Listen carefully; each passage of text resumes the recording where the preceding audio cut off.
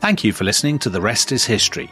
For bonus episodes, early access, ad-free listening, and access to our chat community, sign up at restishistorypod.com. That's restishistorypod.com.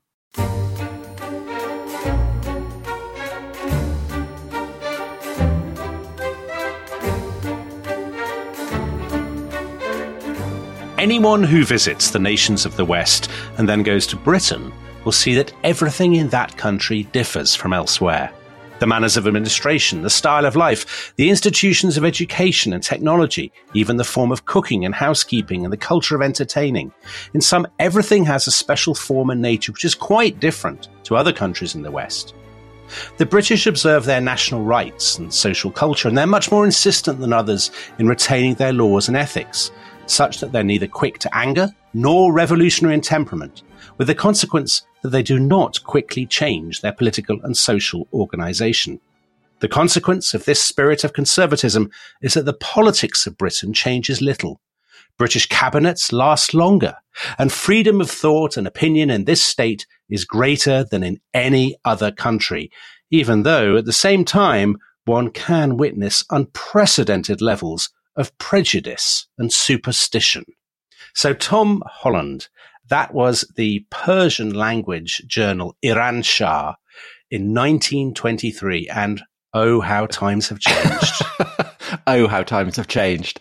And we are interested in the relations between Iran and, well, specifically England, aren't we? Because today England is playing Iran in the World Cup. What a showdown, Tom. You looking forward to it? I am looking forward to it. Well, I remember the match that Iran played against America. When was that? It was 1998, and I remember that. So they gave each other flowers, didn't they? Actually, the Iranians carried flowers. I'm not convinced that the Americans did, and I remember that so vividly because I was in France for that World Cup, so I was watching it on a big screen in a square in I think Montpellier, and the square was packed with 3,000 people or something, and of all the people in the square from every country on earth, Colombians, Tunisians, Frenchmen, there were only two people in that square who wanted the United States to win. And they were both Americans. One looked like Bill Bryson and the other looked like Steven Spielberg. And you could see that not only were they gutted that the Americans had lost, they were absolutely confounded by the attitude of the crowd, all their friends and allies who were madly cheering on Iran. Because Iran did win, didn't they? They won 1-0, I think. 2-1, I think it was, actually. In some ways, it's amazing that Iran are playing at all, because when the revolution happened, do you know what the Islamic Revolutionary Council said about football and why they were banning it? They loved it and they thought it was brilliant. Was it? They said, players have a tendency to behave aggressively when they play the sport, true enough, and in the aftermath of games, supporters can also, under influences which aren't good for them, behave in an unbecoming manner. Well, that would never happen in England, Tom. No, it certainly wouldn't. And one of the reasons why, in the end, Iran carried on playing football is that apparently the Ayatollah was very keen on it, and his son actually played it to quite a high standard. Anyway, but we have the perfect person to tell us whether that is true, and more generally, to talk about the long and troubled relationship between England and Iran, which is, of course, very much friend of the show, Ali Ansari. Ali, thank you so much for joining us on this historic day. Great to be back. So for those people who don't know, Ali, you're Professor of History at St Andrews, but you're also you're an exile, aren't you? I mean, I am. That's a very glamorous way to describe you. But you are an exile. You're an Iranian exile, and your family fled after the revolution in the end of the 70s. I was actually being sent to, I was being sent in the classical sense. I was being sent here to boarding school just before the revolution, actually. So it was all very well timed. And we were being sent, obviously, because Britain, as your first quote outlined there, was the place to send people to build citizens, if you will. People who you were being trained as an English gentleman, were you? Yes. To great effect, I must say, Ali. One likes to think, yeah.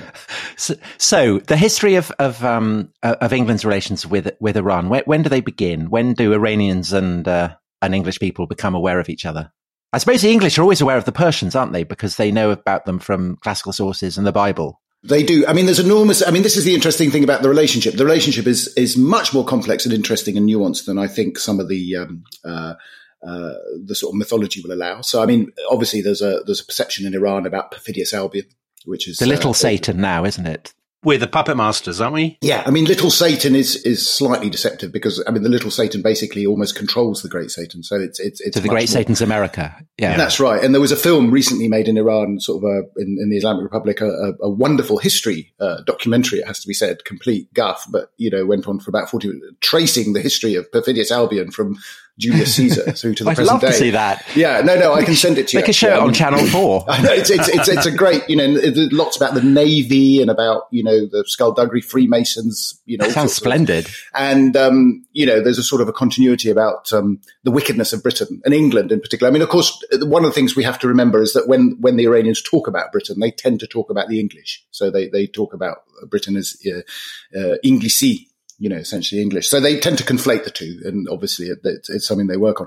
But it's a much more interesting, I think, relationship. And of course, from the Western side and from the English side, as you say, Tom, people come along, they know Persia, in inverted commas, from the Bible, classical texts, so on and so forth, and they have a particular impression of what Persia represents. When they go there in the 17th and 18th century in much more systematic and in larger numbers, they tend to be a little bit disappointed by what they find. But, it's... What do you think they're expecting? Well, they're very rich. You'll be pleased to know they're very, very, they digest Herodotus in large quantities. Excellent. And so they half expect, and you get all these people saying, well, we thought they, rode horses, shot the bow and told the truth. But frankly, they don't do many of those these days. And it's all a bit confusing for them. And they talk about Babylon and, the place names are all wrong and this sort of thing. But certainly there's a sort of a cultural baggage there, which is quite interesting. From the Iranian side, I mean, there's obviously less interest. There are some reminiscences. There's some sort of mentions of the island of Britain and others, in some geographical texts. And interestingly enough, they talk about it as an entrepot, a sort of a trading area.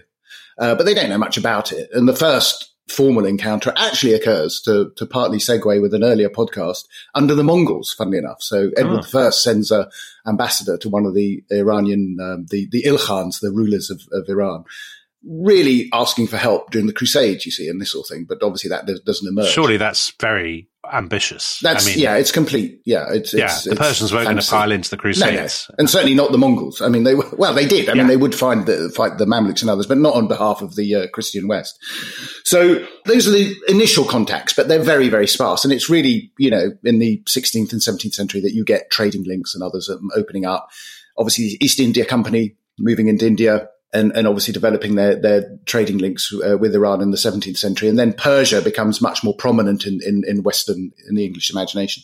And Ali, that's because basically the language of administration in India is Persian. Well, the interesting thing is, so one of the ideas that I, really try and push in my argument about the relationship is that Britain, or England certainly initially, becomes dominant in India, and India is fundamentally at this stage part of the Persianate world. I mean, the language of administration of Mughal India is Persian. When you go to India, you learn Persian in order to understand how things are going. So when Englishmen first travel, and Brits, I should say, I mean, I'm sorry to say we have to conflate a little bit because some of the first travelers are Scots, actually. When they go to Iran, they're coming to Iran from India, and they come really from within a particular political culture. And that makes it much, much more interesting because of, they understand the cultural idioms of the place they're going to. Yeah. So they've got all the baggage because they've been in India. They know how things are done. And they Persia is important to them, presumably because of India, because it's basically a gateway to India. It's defensive, really. You see, so basically the East Indian Company is principally worried about the threat to India from Afghanistan and from Central Asia. So they see Iran as a potential ally. And then by the turn of the sort of 19th century, they understand actually the real threat is coming from Russia. So Iran then becomes a buffer zone. In that period, Ali, what's going on in Iran? I mean, who's running it? What sort of country? What sort of society is it? So Iran comes out the 18th century, a period of quite intense political turmoil. I mean, it's a bit of a mess in some ways. You get a new dynasty emerges at the end of the 19th century. They emerge into the sort of wider world, and they emerge into a world which is quite changed from the one that, Iran left in the sense of the end of the 17th century. So you have two imperial powers, basically Britain and India, and the Russian Empire to the north. And they're faced with this new dilemma. And what you have in Iran is basically what a very traditional pre-modern state facing these two modernizing states, if I can put it that way. I mean, it's and the challenge is quite severe. And they're very enamored in some ways. Enamored maybe is too strong a term, but they're sort of quite puzzled about what the British and the English are doing in India. You know, why are you there? The English and what they do is they basically cultivate relations with Iran in order to make it, to bring Iran on side vis-a-vis the Russians. And that relationship is quite an interesting relationship as it builds up. And the Iranians themselves are fascinated by what the English are doing. I mean, they sort of see this as an interesting development. It helps, of course, that all these people that go to Iran in this period are very fluent in Persian, understand the idioms, understand the etiquette, know how to navigate it. And it works. These are individuals, political officers, diplomats and others who are particularly good at their trade in this period.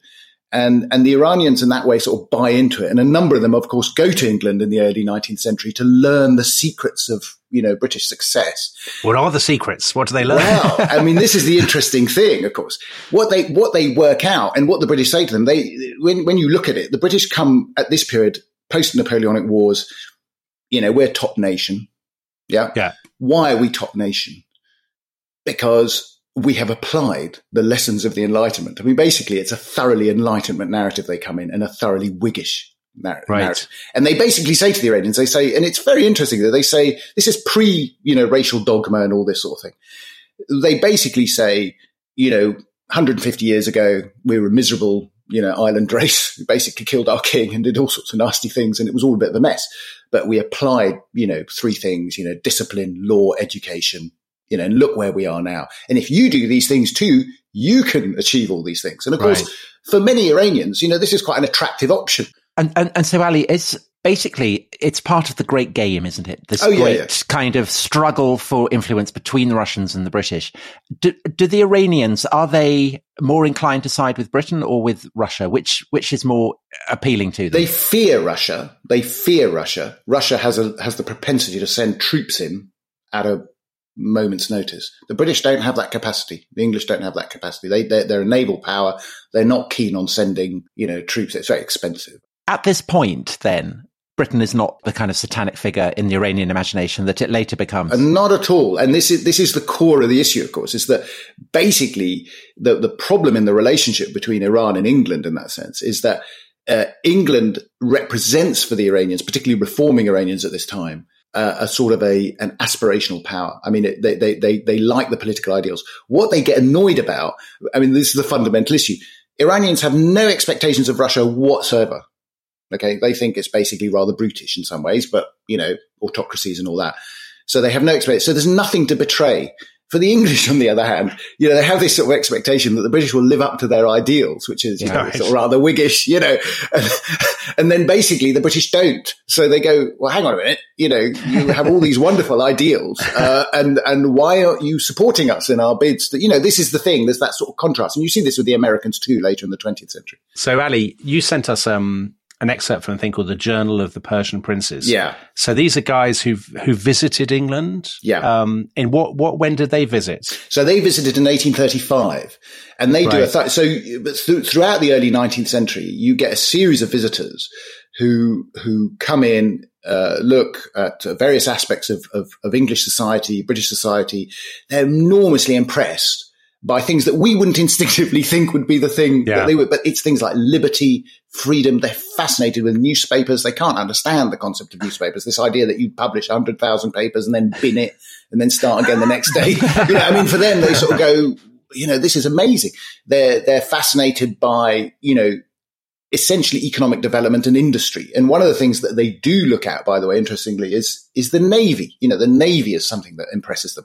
The industry behind it, I think, is what it impresses them. They're never taken around to see, military parades. That isn't what impresses them. And what they're taken to see is, and the Three Princes do this, is the Thames Tunnel. Yes. So look at it and they go, what on earth? They're building a tunnel under the river. How the hell is that? Because this is the heyday of Britain as the workshop of the world, I suppose. That's right. And so they can they recognise that this is the motor of British power, I guess. But they also love the politics, don't they? They've got a brilliant section here about explaining politics to their Persian readers. So they say there's loads of viziers, and all the viziers have vice viziers. Although every one of these viziers is a master of his own department, They do not drink water without the advice of each other. They do nothing without consulting each other. Then they go on to explain, they say basically there's either Tories or Whigs. Yeah.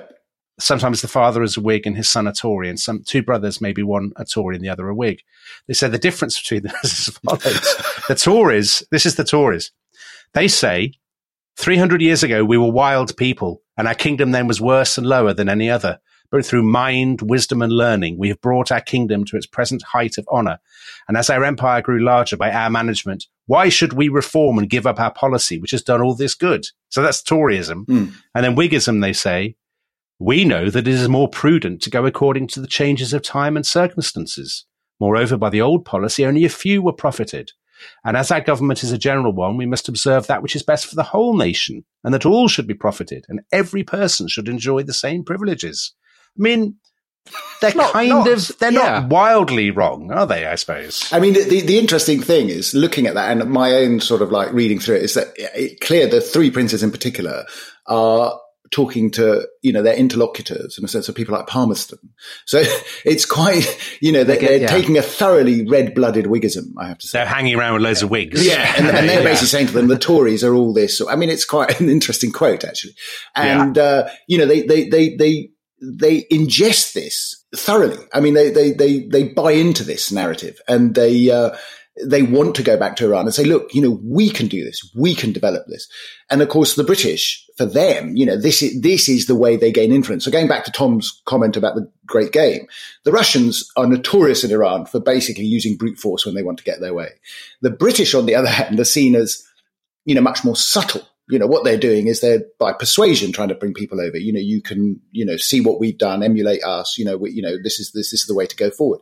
And this is the interesting thing really about the nature of the relationship, is that I think part of the problems in the relationship is the intimacy of it. The ideological intimacy of it. That actually one of the problems is that the Iranians find the British model extremely attractive. They also know, for instance, that Britain is composed of 4 different countries. They sort of say it's Wales, Scotland, Ireland, England.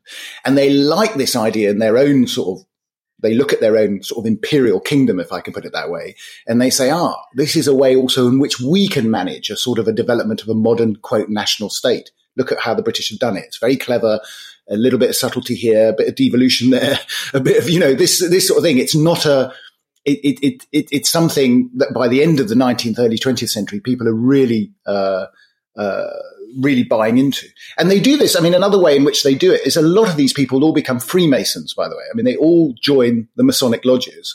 And, a number of them talk about it. The three princes themselves say we join a lodge in England. And, they talk about, I think it's the Duke of Kent or something so of course, currently in the Islamic Republic, and others, it's all very conspiratorial. And they all say, yes, it's shocking bad. But of course, in the 19th century, Freemasonry was very iconoclastic. It was, anti, in a sense, organized religion. It was anti-superstition. It was all about creating new political realities. And of course, many, even religious figures in Iran became Freemasons and joined up to this and became part of what I would consider this sort of international intellectual brotherhood. So they feed into it. And the apogee of all this is the constitutional revolution in Iran in 1906, which is fiercely modelled on a British system of parliamentary democracy, and is actually described by some of the leaders as, the spiritual child of Great Britain.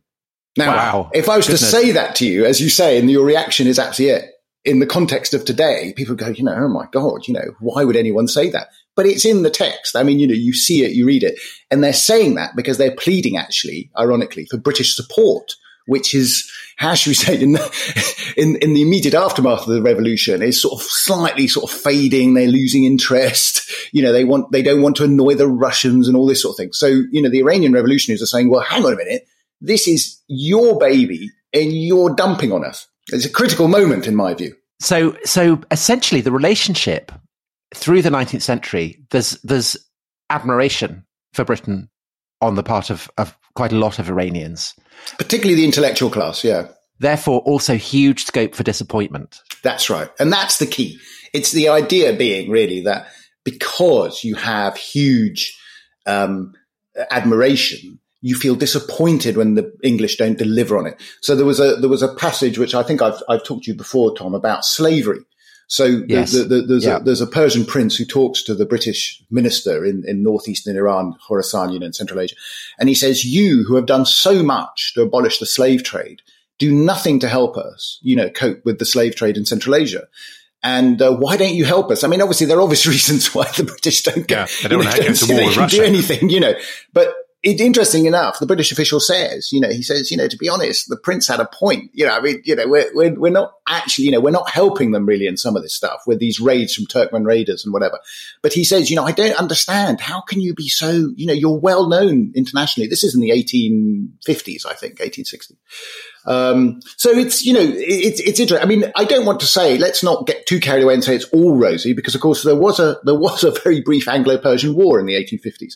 The interesting thing about the Anglo-Persian war, which was about Afghanistan, was that the British actually at the end of the war had a very lenient treaty on it. I mean, it was not a punitive treaty. And of course, ironically or paradoxically, what happens after 1857 is that it opens the doors even more to British ideas, because intellectuals say that actually, the war, let's put it behind us. But actually the Treaty of Paris that results in it is so lenient compared to what the Russians would have done that, maybe there is some merit in working with the British in some ways. And of course, the British then get involved in a series of economic concessions. Partly in a bid by some people, they sort of say, let's get economic investment in because that will catalyze reform.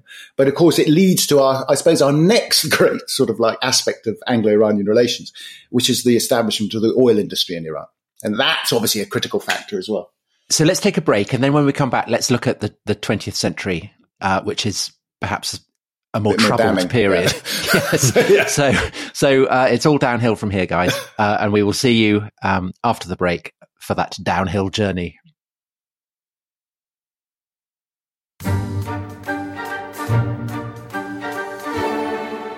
Hello, welcome back to The Rest is History. And in honour of England playing Iran today in the World Cup, we are discussing Anglo-Iranian relations with Ali Ansari. And Ali, you have taken us up to the 20th century.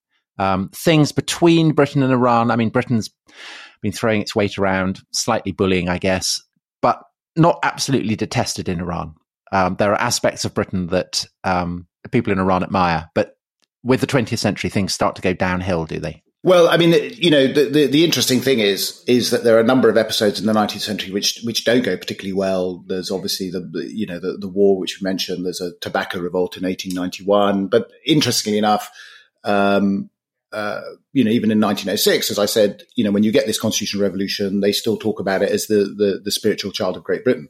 Concurrently with this, but slightly sort of the margins, is the decision by the then government of Iran to offer an oil concession to an Australian British entrepreneur, a gentleman by the name of Knox Darcy, of all names, who gets a concession for the exploration and exploitation of all oil resources in southern Iran. Princely sum of around £40,000, it has to be said. I mean, it's wow, not that's huge. a bargain. I mean, it's not insignificant. I mean, it's interesting what people say. Although retrospectively we think it was all a done deal, it took them 7 years to actually strike oil, and a huge amount of money was spent to try and discover it. And they almost came close to giving up. It has to be but said. They know that oil's there, right? Because there've been places where oil has been bubbling out of the ground and stuff like that. That's actually, I mean, this is one of the paradoxes, is that they know there's some oil there. The trouble is to find it in commercially accessible quantities. And of course, what people forget, of course, is that it's very inhospitable terrain. I mean, in terms of the work being done, this is a country that has very little internal communications. There's no roads or railways or anything. So, it was a real hardship task in some ways. Nonetheless, by 1908, they strike oil. By this stage, just to put a little bit of context, the Constitutional Revolution is going south very quickly. The British have signed a convention with Russia to basically settle their disputes in Persia and other places in Asia in 1907, considered by British diplomats as a great betrayal, I have to say. But Edward Grey, sitting in London, doesn't worry too much about this sort of thing. He's much more interested in Europe. But interestingly, just to show how insignificant the oil concession was, the Anglo-Russian Convention of 1907, which basically splits Iran into these spheres of influence, basically ignores the oil concession. I mean, it doesn't even cover southwestern Iran. Nobody bothers about that yet. They're not, oil hasn't really made an impact in the British sort of psychology in that sense. But it does become, obviously, after 1908, the discovery of oil. And then, crucially, in the run-up to the First World War, Churchill, as First Lord of the Admiralty, decides that the Royal Navy will switch from coal to oil. And at that moment, Iran becomes a strategically important asset for the British, and the Anglo-Persian / Anglo-Iranian Oil Company. So whereas in the 19th century, Iran was sort of the buffer state, great game, so on and so forth, by the 20th century, it switches completely and becomes, this strategic asset. And just to emphasize this, in that first decade of the 20th century, Britain plays a role as both being a midwife to the creation of the modern Iranian state through the Constitutional Revolution, but also the establishment of its first modern industry through the oil refinery in Abadan and the development of that.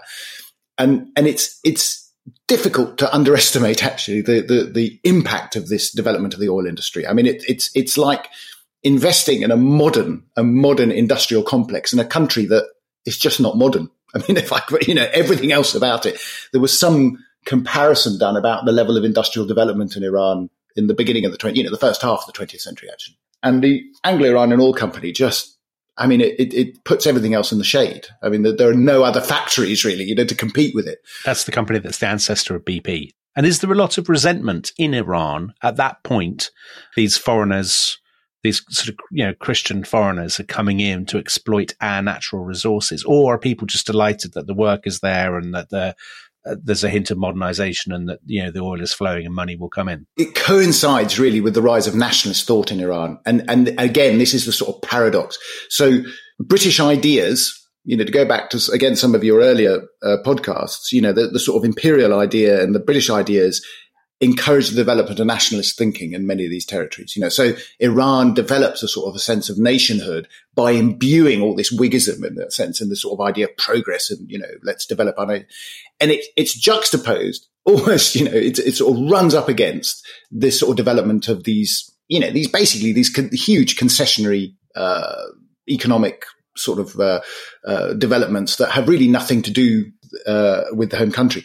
The agreement made, there are two major British concessions in Iran. One is to run the national bank effectively. The British Imperial Bank of Persia emerges, has all fiscal rights in Iran. The right to issue banknotes and so on and so forth. So that's one thing. That we should put that to one side in that sense, but it's in the background, and it is important, as the story develops.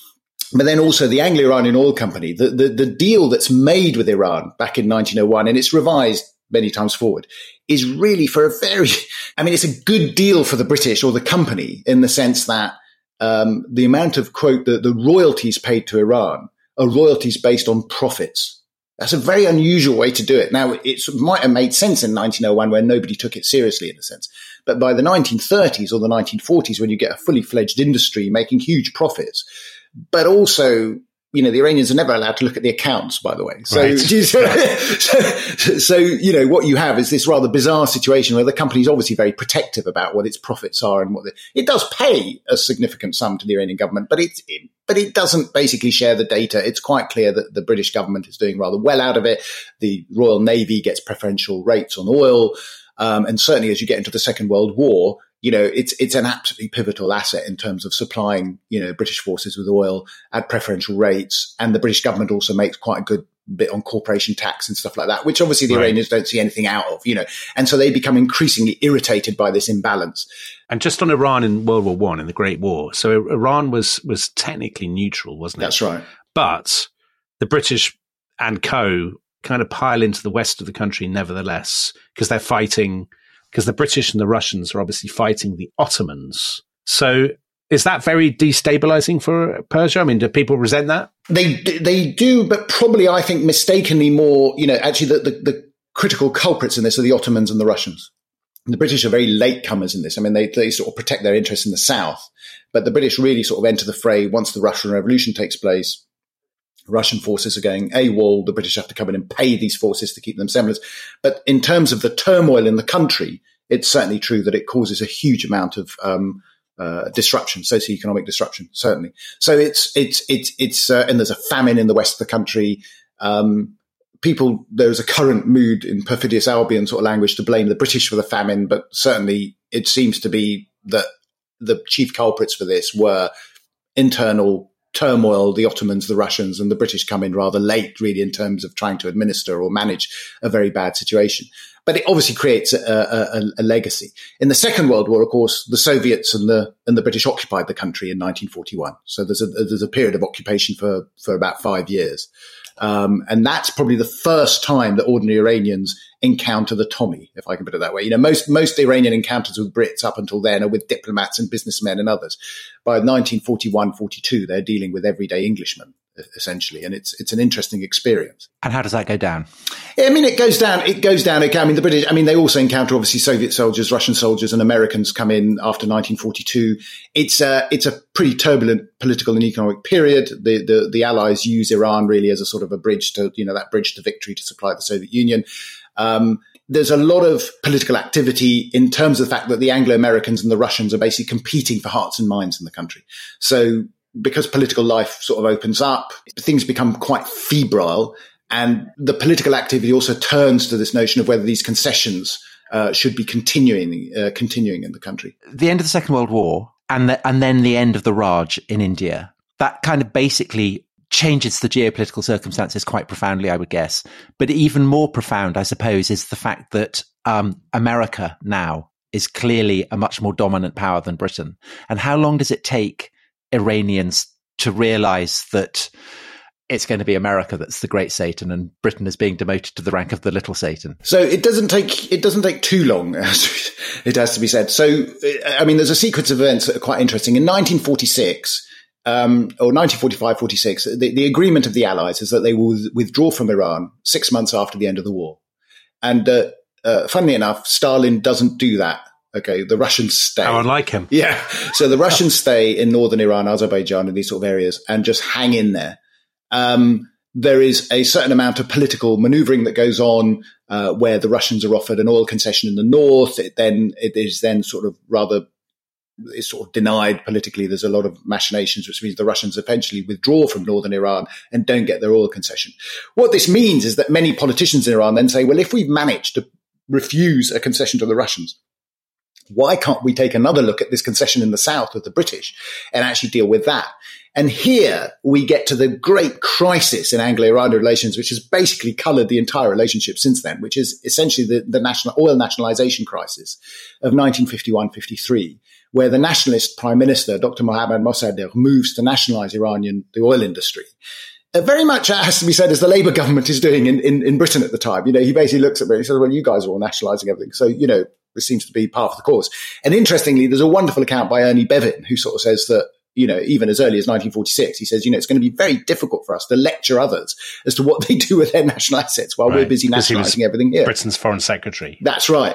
And he was I think Bevin was, extremely astute and far-sighted in a lot of his comments. The problem he has is he has a company that's incredibly archaic in its worldview. And both the British Imperial Bank of Persia, which basically loses its concessionary rights in 1948-49, but more particularly the Anglo-Iranian Oil Company, I have to say. If there's a villain of the piece, it really is, I'm sorry to say, the board of the Anglo-Iranian Oil Company that's incredibly reluctant to actually reconsider its relationship with Iran. And in fact, the Foreign Office is often saying, you've got to make concessions. The world has changed. And of course, the Americans are bringing big pressure on. Now, here it gets slightly murkier because there is an assumption in Iran, of course, that the Anglo-American alliance is solid. They've just come out of the Second World War. It's all, the special relationship. Actually, there's a huge amount of competition between the British and the Americans for dominance in the Middle East. And remember that the Abadan and the oil refinery, the largest oil refinery in the world, and the Anglo-Iranian Oil Company allows Britain to purchase oil in pounds sterling. It's an enormously important asset. So as Tom says, when you relinquish India, that's the balance of payments really goes south when India goes down, right? So India becomes independent. What Abadan allows Britain to do is to basically maintain a certain amount of, great power status through the fact that it doesn't need to buy oil in dollars. The Americans, however, are very keen to ensure that they dominate the oil, that oil will hence, it gives them a stranglehold on that sort of natural, that sort of primary resource. And so what you find in this period, which is not really detailed in many history books, is a trilateral negotiation between the British, the Americans, and the Iranians. And, I would say actually in some ways the Americans play a not entirely helpful role in that either. It's an interesting dynamic. It's not simply the West versus Iran. But that coup, so 1953, isn't it? So Mossadegh, who you mentioned, who's the prime minister. So it's the Pahlavi dynasty that's running Iran. That's right. The Shah, the Shah who's so famous to those of us of the generation who remember the Iranian Revolution, Mohammad Reza Pahlavi. But his prime minister, Mossadegh, he is toppled in 1953. And that's always cited now, isn't it? I mean, it's not just cited by Iranians. It's cited by, people who criticize American foreign policy, who talk about the Cold War as this sort of American meddling in other people's affairs. But am I right in thinking that ultimately that coup is as much British as it is American inspired? So basically, the coup is essentially devised by the British. The idea is, and again, what I say to people is you've got to understand, if you want to understand these things, of course, is that this is a post-war world. A lot of these people involved are all SOE, OSS individuals who think that actually doing this sort of thing is just part of the course. I mean, it's they haven't really entered the post-war world yet. This is what you do. Troublesome government, get rid of it. Let's find another way of doing it. And the plans are all then, contingency planning is all done under the Attlee government. I mean, it's a Labour government sort of like thing. They all say, this is just going nowhere. We need to find people we can negotiate with. I think the critical factor is, and if you look at it in a two-way thing, is the only way it would have actually been done is because the Eisenhower government gave the go-ahead. I mean, the thing is, by the time the coup was actually launched, Britain had been diplomatic relations with Britain had ended. The British embassy had been closed. The operation had to be run effectively out of the American embassy. Why had the British embassy been closed? Because basically the Iranians were worried about a coup. I mean, that's all right. An interference. I mean, they were basically saying, "Oh, the British are interfering, and let's get rid of them," and so on and so forth. They're worried about the British and a coup, but is that because the British have peculiarly formidable influence with the army, with elites? I mean, who are the people that the British are sort of George Smiley is talking to? Well, basically, it's a whole range of it. There's a general consensus among the Iranian political elite. So if you go back to 1906, you go back to the 19th century, it is that sort of rather schizophrenic attitude to the British that they are both extremely good at politics, but also they are extremely good at politics, if I can put it that way. So one is that we admire their politics, but boy, they're quite cunning, and in a sense, sinister. What they're saying is, they're all, I mean, the wonderful nature of this relationship is that basically the Iranians look at the British as people who can do politics better than they can do it. So let's go forward to 1979 and the revolution. There are people in Iran, monarchists, who say that the whole Iranian Revolution was kind of spun by the British Secret Service. How seriously is that taken? I mean, there's two jokes that I was like. One is that the common one is they say that, if you lift up Ayatollah Khomeini's beard, it says "Made in England." Right. But the one that I always quite liked was, which is a slightly more subtle one, but great fun, is that because Ayatollah Khomeini couldn't say Margaret Thatcher very easily, he would always say "my great teacher," and that was because he couldn't say.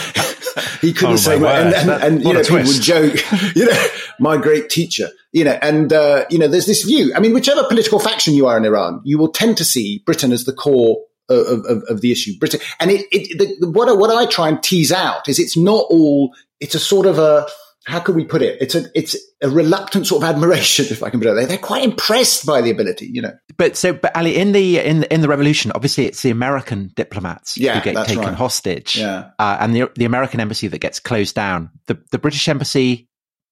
There are no attacks on the British embassy, are there? Or what? There are attacks on the British embassy. I think early in the revolution. But they basically solved. In fact, there were attacks on the American embassy too in the early stages of the revolution, but actually the protesters were moved out, which is why in the 4th of November, 79, when they actually seized the embassy, a lot of American diplomats thought this is something we can solve. We'll just go to the foreign ministry and get them out. But of course, by then politics have moved on. And, because of 1953, there was this view that, the American embassy might be this nest of spies and so on and so forth. And therefore we have to occupy it. At that time, the Shah had just gone for medical treatment to America. So that's, arguably what the spark for that was. I mean, interestingly, there's been a huge amount of reflection in Iran about whether the seizure of the American embassy was a good thing. And only diehards now in the revolution think it was a positive thing to do. Most people actually, even those who actually took the embassy, say that, frankly, it got a bit carried away, and it's caused a lot of problems that, Just on the Shah for a second. So the Shah had visited the UK, hadn't he? He made a state visit. The Queen, the late Queen Elizabeth, had been to Iran. How I know the Shah was educated in Switzerland, wasn't he? So he's not a British boarding school product. No, not perhaps unusually for a sort of 20th century monarch. How much is he seen as a sort of, because of his royal connections and stuff, as a tool of the British? He would obviously not recognise himself as that, and he was very, very critical of them. There are some wonderful interviews that you can see on YouTube now, with Peter Snow, where he sort of lambasts the British. He says, you guys think you can manipulate us as you did 100 years ago. It's not possible, so on and so forth. He was very fluent in English, by the way, fluent in French and English, and he conversed very easily in those. But yes, his own view was that he was a strong nationalist figure in his own mind. But of course, in the popular sort of revolutionary consciousness, people would say that, oh no, he's a British and American lackey because of the coup of 1953. And, I remember, in fact, my own mother said to me once that the minute David Owen got up in the House of Parliament and said, we stand full square behind the Shah, she said, that's it. He was doomed. Over.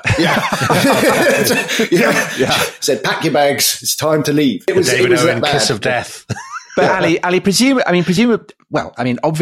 the effect of the occupation of the American embassy, all that crisis, everything, is that through the 80s, the great rivalry is between Iran and America. That's right. And Britain presumably is in the shadows. But then in, Valentine's Day 1989? The Ayatollah issues a fatwa against Salman Rushdie for the publication of the Satanic Verses. And that presumably puts Britain right back in the firing line.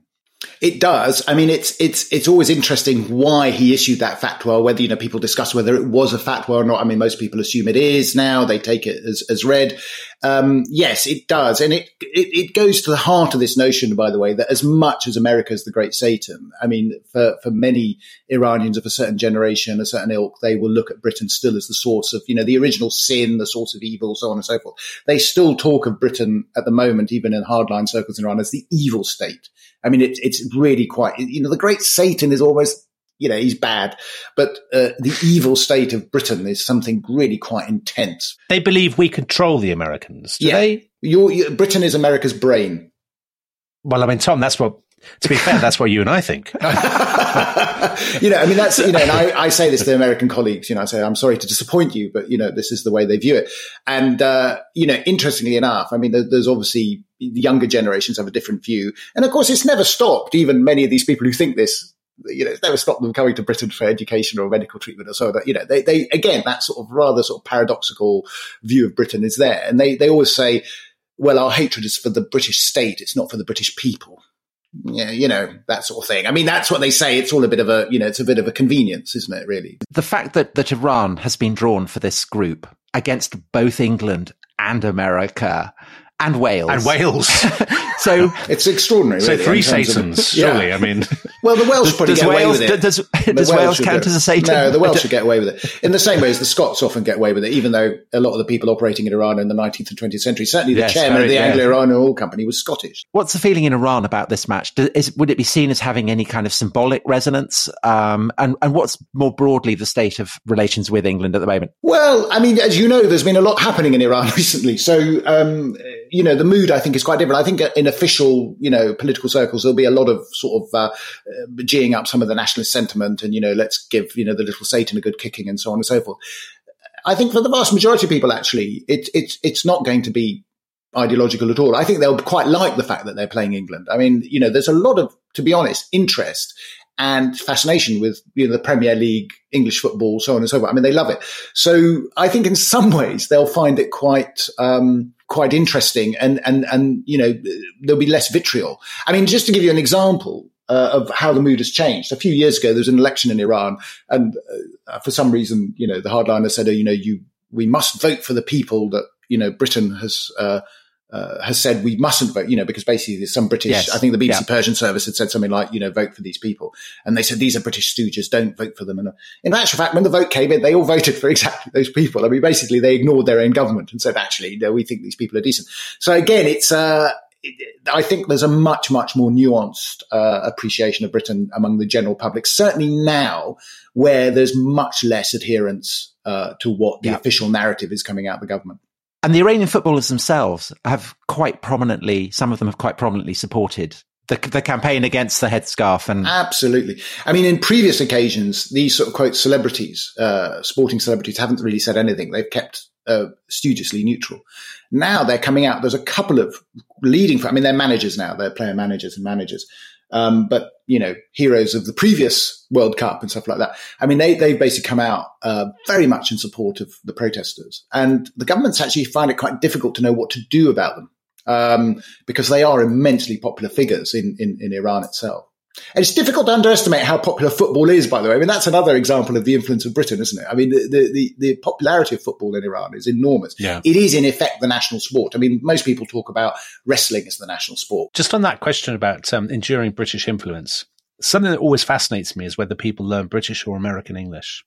So in Iran, would they still have that sort of 19th century sense of Britain as prestigious and whatnot, and would they adopt British accents when they speak English, or would they do what a lot of people now do and learn American English? I think from my own experience, and limited as it is at the moment, I mean, I think it's, their English is learnt from films, songs, so on and so forth. I mean, it's sort of learnt secondhand. And by and large, it would be, I don't know if you call it American or British English. It's almost like an international English, if I can put it that way. But it's certainly, I think the important point here is that English is the sort of second language in Iran. I mean, that's the interesting thing. I mean, people will learn English. They see English as the language that they need to learn to get ahead.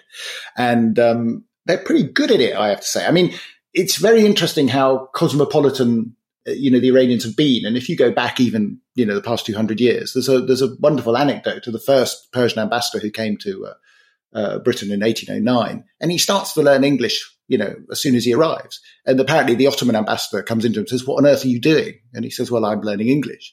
He says, what for? He said, "Well, I'm ambassador to Britain, And he says, "I've been here 2 years and I can't speak a word." And he sort of says, "Well," and the Persian ambassador says, "That's very odd." So it's very interesting how they're able to absorb. I mean, there's a certain, going back to Herodotus and the ability of the Persians to sort of adopt and adapt and so on and so forth. There's a certain truth to that. They're very engaged, and I'm always very impressed today with the Iranians, as isolated as they are in many ways from the outside world and communications. Not as much as people reckon, but still, even their fluency in English is impressive, given they don't really get access. So, Ali, one last thing before we go. This thing about the old fox I read about. So there's a poet, isn't there, called Pishavari, and his father was killed in that war that you mentioned in the 1850s, and he wrote this poem. The translation is, "Many an ancient house was razed after you crept in. You seized lands through your fox games. You have escaped hundreds of traps like an old fox." And that's us. That's the British. Yeah. And is that an expression that Iranians still use to describe Britain? Yes. I mean, they had a huge poster in 2016 of a fox in a Union Jack waistcoat. That could be a kind of World Cup icon. It could be. That should be our mascot. Yes, it should be our... And it basically says, the evil state of Britain has always been an eternal enemy of Iran. Of course, historically that's not true, but there you are. That's what they'll put out. And again, the irony of it is that if you look at regional histories, they always look at the Persians as extremely cunning. The Persians are the ones that use sedition to get what they want. And ironically, what the Iranians are now doing is transferring that onto the British, because actually the British have done it better as far as we're both cunning. I mean, we can both be cunning. Yeah, and we're both foxes. It's also, but I think, the justification for it, if I can put it that way, is this actually fundamental point that while the British politics was always attractive to Iranians, they always felt deeply disappointed by British policy. And they always didn't understand why, the British didn't live up to the standards that they held themselves. And the sad thing is, I think from my perspective, is that there's a host of British diplomats who all accept this. I mean, if you look at their private communications, they say, what we're doing here is we're letting people down. These are our friends and we're letting them down. And for that's the great tragedy, actually. And one hopes that going forward, things can be changed. Well, that's a fine note on which to end. Ali, thanks so much. And may the best team win. Indeed. Thanks all for listening. Bye-bye. Bye-bye.